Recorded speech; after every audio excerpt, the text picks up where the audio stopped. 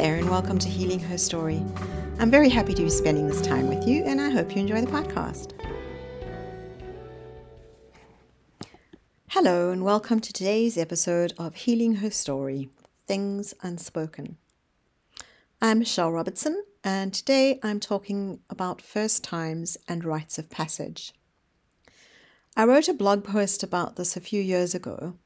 It was more of a personal story of how I came to the realization of just how impossible it is for us, and by us I mean those of us who have experienced sexual abuse during childhood, to share in so many of the conversations around rites of passage that are taken for granted for those in our peer groups over the years. I'll drop a link to that post in the show notes in case you're interested. This episode may be especially difficult to listen to, so please take special care and step away if you need to. If you stick with me, I hope that it makes you feel less alone and that it validates your own experiences in some way. One of the things about childhood trauma is that it strips us of many rites of passage. There are no real first times.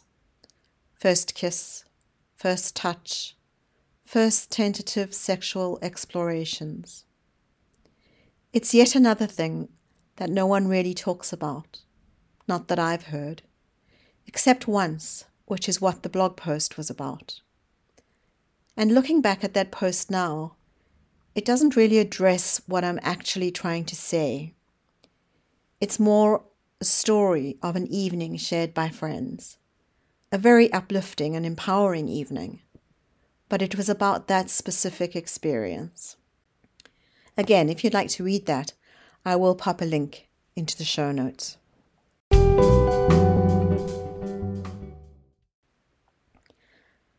I'm still struggling to wrap this in words, but I know that there are so many of you out there who will relate to this. During my teen years, I had a small group of friends, both male and female. They were smart kids, and I don't really remember what brought us together as a group. I was not popular at all, really. I was quiet and insular. I felt different, as I always had, and I always felt a little dull, intellectually challenged, not smart enough. I muddled through by being quiet, never raising my hand in class. It was really the first time I had had friends in school, and some of us went on to forge stronger bonds after high school. I count myself lucky to still have some of those friends, even though we are scattered across the globe now. Adolescence is that period when we transition from childhood to adulthood. It involves physical, psychological, and emotional changes. Girls' conversations during these first years of adolescence revolve around boys. At least they did when I was a teenager. It's a time when we begin to explore our sexuality within the safe confines of our peer group. For those of us who've been sexually abused at an early age, these first explorations are not really the first, and the conflicting thoughts and feelings of shame and confusion can be excruciating. A simple, innocent question or throwaway comment like, "I wish you'd hold my hand," is weighted. Getting my period for the first time was terrifying. I thought I was dying. It was not the first time I had bled down there. I had no idea what it meant. No one had warned me. No one had told me. I thought I was being punished for being bad. And I was certainly not going to ask anyone and have them find out what an evil person I really was. When I was a young girl, sex was the ultimate sin that a woman could commit. There were so many labels for cheap girls and women, as they were called in polite society. When no one was around to impress, the words became harsher. Trollop, tramp, slut, whore. I knew I fit in there somewhere, that those words belonged to me somehow, but I wasn't sure how or exactly why. I felt that I was living a lie. The abuse had stopped around the age of 12. For a long time, I thought it was because we'd moved house, but the timeline didn't quite fit, and it's only in retrospect and through therapy that I realized that it was because I'd become too old to be of interest to the men who were using me. It was also a long time before I connected what had been happening to me all through my childhood with sex. My first kiss, which was not a first, happened when I was 13. I was too young and the boy was too old, but I didn't know that. I had no context. The first time I had consensual sex, I was 19. I was in a long-term relationship. It was really well planned out, and I was in love. A first time that wasn't a first time. I don't know when I lost my virginity, only that the abuse began before my 3rd birthday. I don't know how many men there were, only that there were many. When my mother found out that I was having sex, bearing in mind that I was 19 at the time, with my boyfriend, she called me a slut and a whore. There was no polite society to overhear.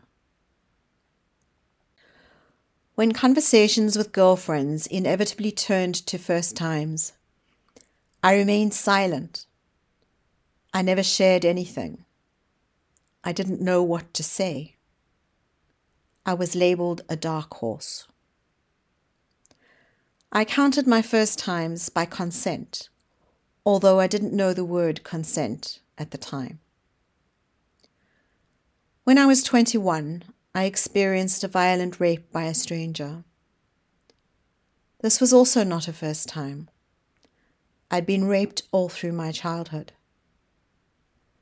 When I was 22, I was engaged in a year-long relationship with another woman. I loved her, and we were happy for the time we were together. But that, too, was not a first time.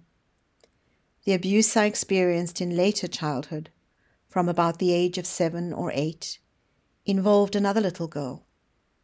I loved her, too.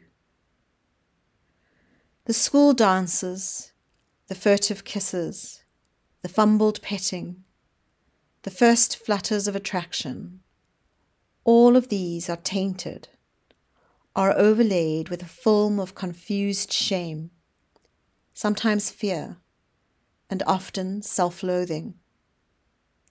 It's another thing that isn't discussed in the ever more open discourse of child abuse and sexual assault.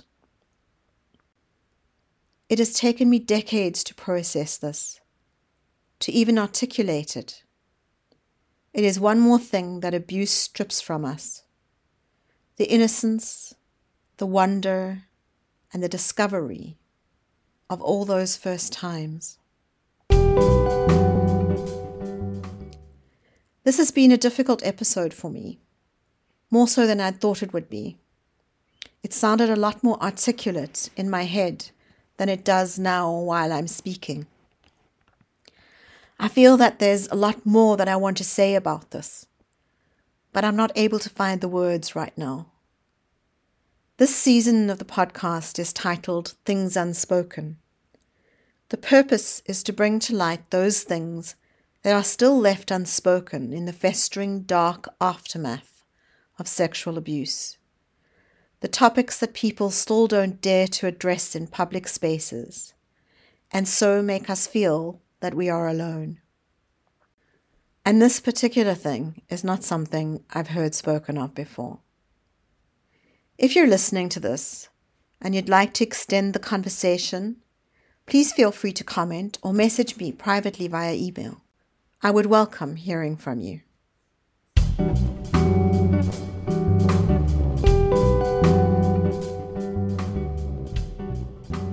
called this podcast Healing Her Story, a play on the word history, because we need to heal from our past. We need to heal from the collective past of all women. We need to stand together and lift one another up.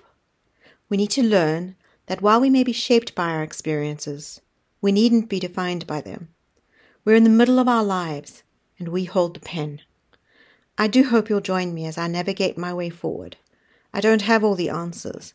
I don't think anyone does. But I do know that if we work on healing ourselves and we raise our voices, we can heal the world. If you've enjoyed this podcast, I'd really appreciate it if you would rate and review it. Thanks for listening.